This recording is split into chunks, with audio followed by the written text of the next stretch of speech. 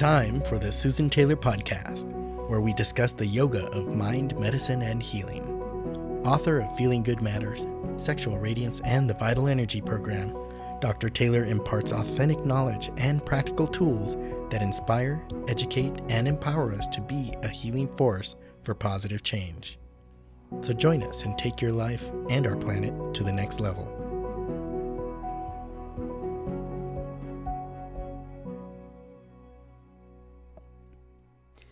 Hello and welcome to episode 93 of the Susan Taylor Podcast.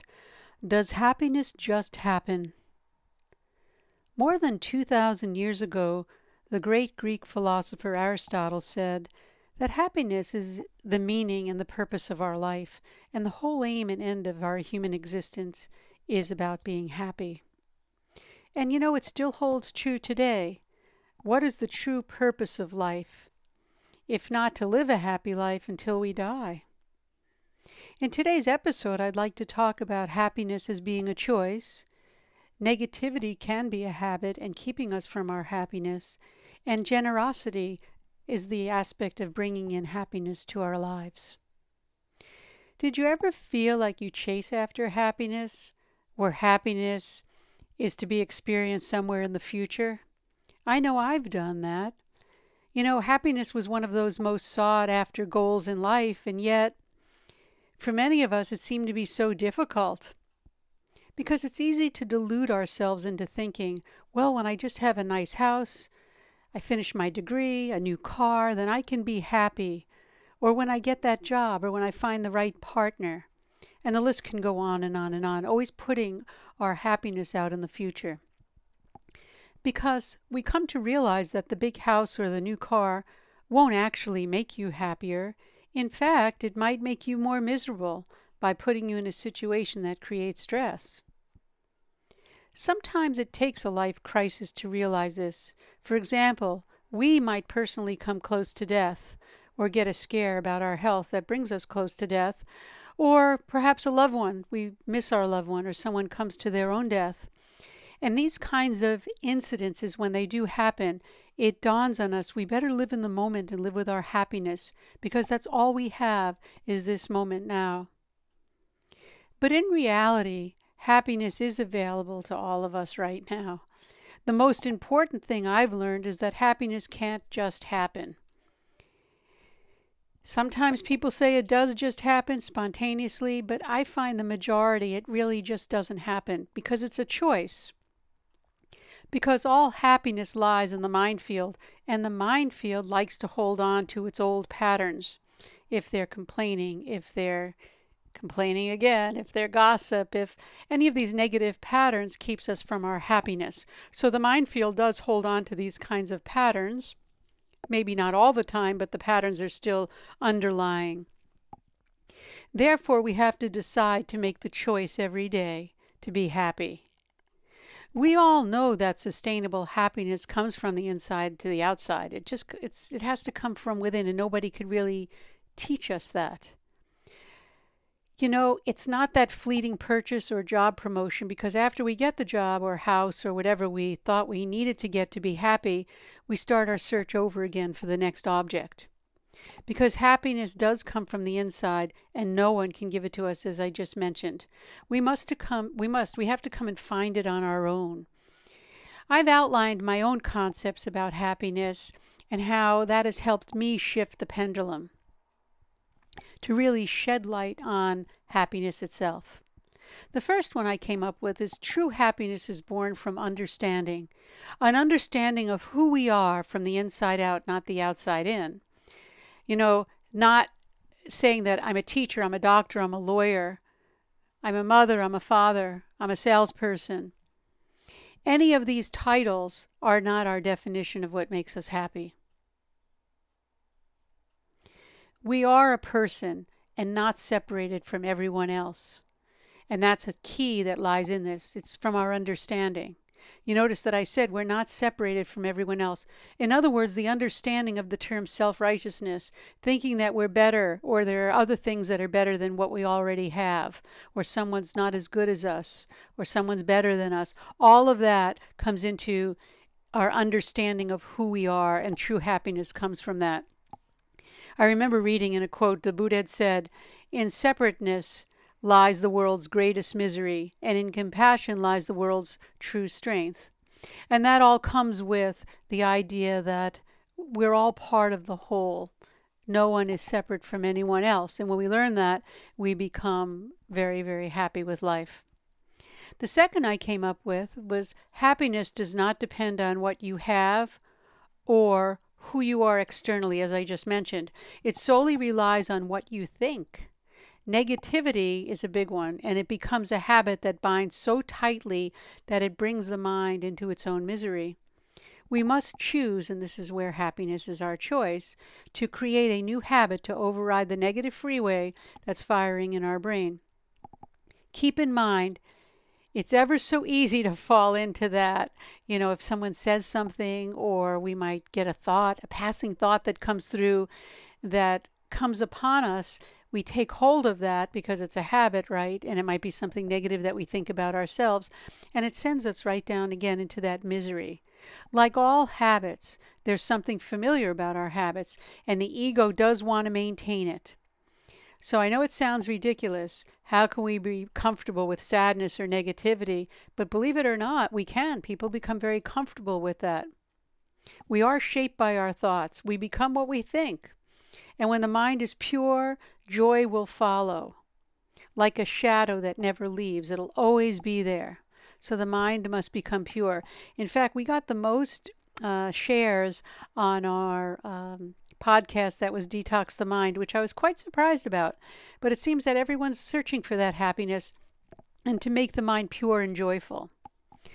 The third I came up with was a disciplined mind brings happiness. The mind's sensory field needs to step back so that we can delineate what's good for us and what's not. It's the power of discrimination, and we get that through our meditation training. By way, of our actions, our thoughts, and our relationships, we want to be able to have a disciplined mind. We need to be able, as I just mentioned, to discriminate between what is supportive of our life and what is not. And we're able to let go and discard what is not useful to feeding a joyful mind field. The fourth I came up with is happiness is not having a lot, and this is for sure, and many of us have talked about this in our community. Happiness is giving a lot. We already have enough. Any more is not going to make us happy, and we have to always keep that in mind. The fifth I came up with was sometimes unhappiness comes from being very self-absorbed. There's something narcissistic about it. And when we polish the ego, it means to let go of those concepts. This is me, this is mine, and this makes me happy. And that self-righteousness, that narcissistic behavior does go prevalent when there's a lot of disharmony and a lot of unhappiness in the society.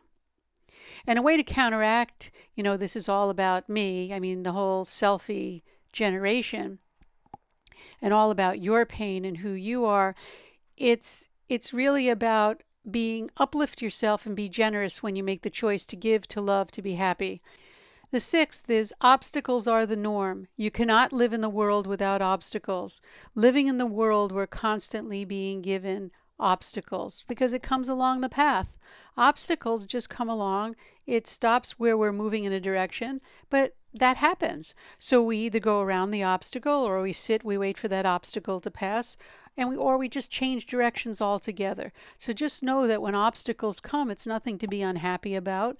They exist.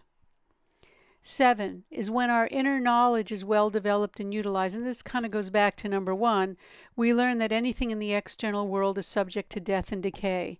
Nothing lasts forever. We spend more time developing outside things in this world with our technology than really addressing the technology on the inside, our spiritual nature. When our inside equals outside, then we will experience happiness. We recognize who we are. We are the user of the objects of the world, not the objects, meaning the body, mind, and ego. So we use our body, we use our mind. Our ego is here to use so that we could identify ourselves, but identify ourselves with the whole, not the individual self. We've not yet built our inner knowledge to the same extent as we've developed our external world, and that's the reason for so much disharmony and unhappiness that exists. The 8th one I came up with is our level of attachment determines how much misery we will experience. I remember Ram Dass once said attachment does bring misery. And what happens is it certainly does. We all know that. We've all experienced this. The more we think something is ours or really want it to be ours, the more we become sad when we don't have it, right? Attachment is defined as our association to an object or a thought, where we identify our happiness from it. I'm happy with this person. With this person, I'm happy. What happens if the person's not there? People aren't going to be there forever. Does that mean our happiness leaves? That's our attachment. Selflessness is non-attachment, and we have to give without expecting anything in return. And if we are bound to these objects, even if they're people, we become miserable when they're gone. We become very sad. We've all fallen into that, even with anyone. It doesn't mean we don't become sad when someone passes, but it's how much we've identified our life with that person or with that object or with that, or even a pet. How much have we drawn our life around that in the identification I'm talking about here? Number 9, the world is for us to visit, not own all of its objects. We somehow get this idea that this is mine and I want this. And when the desire is not fulfilled, we're miserable. Objects of the world are not ours for ownership. Remember, everything has a beginning and an ending. Make your peace with that, and we will all feel happiness and be well and joyful, because nothing is here and lasts forever. And so we're here. We have a beautiful, beautiful opportunity to live life. It's a privilege to be in a body and breathing. Let's just enjoy what we have, but recognize, and very difficult, I'm speaking about these things as a process that I've worked with in my life to learn happiness. And you know what? The world is for me to come and visit. It's not to own things and be a part of the whole thing and have it as mine. And the 10th, we already have enough, and I've mentioned that before. Any more is not going to make us happy. Happiness will never come to those of us who fail to appreciate what we already have. And a quote from Buddha again was, "When we learn to be grateful of everything, including the ability to breathe, life becomes joyful." And I thought that was a beautiful phrase, because it's really saying being grateful that we have a life and a body. And once we start that with that gratitude, and there are many, many groups that do this, and it's very true, we become joyful, grateful for what we have. So happiness, it turns out, is not something we go after, as I started. It's something already within us. We just need to clear up some of the clutter to find it. It starts with a healthy body so that we can keep our mind strong and clear, slowly letting go of some of the clutter in the quest to find that true happiness that lies within. It is a work in progress, and there were the things that I just spoke about, the 10 items that really have helped me in working with the community that I work with. And I had said true happiness is born from our understanding of who we are. It doesn't depend on who we think we are, or our labels and all of the things that we think we should be. It's something that comes from a very disciplined mind. It's really not having a lot. It's really giving a lot. It's something that shouldn't be deterred by the obstacles that come up. It happens when our inner knowledge is well developed and utilized. It also happens when our level of attachment is minimized to nothing, and then we're more happy. And it also comes when we don't look at the world as ours, just we're visitors in the world. And again, we already have enough. So I'd like to end with a quote again from the Buddha. "If you are quiet enough, you will hear the flow of the universe. You will feel its rhythm. Go with the flow. Happiness lies ahead. Meditation is the key." And I always come back to meditation, because meditation is that which introduces you to yourself by allowing you to go inward. And I'd like to thank you for joining us on this episode, and that brings us to the end of this episode. And contact susantaylor.org if you have any questions, comments, or feedback. And thank you again for listening. The Susan Taylor Podcast comes out every week. And until next time, remain calm, consciously aware, living in the moment.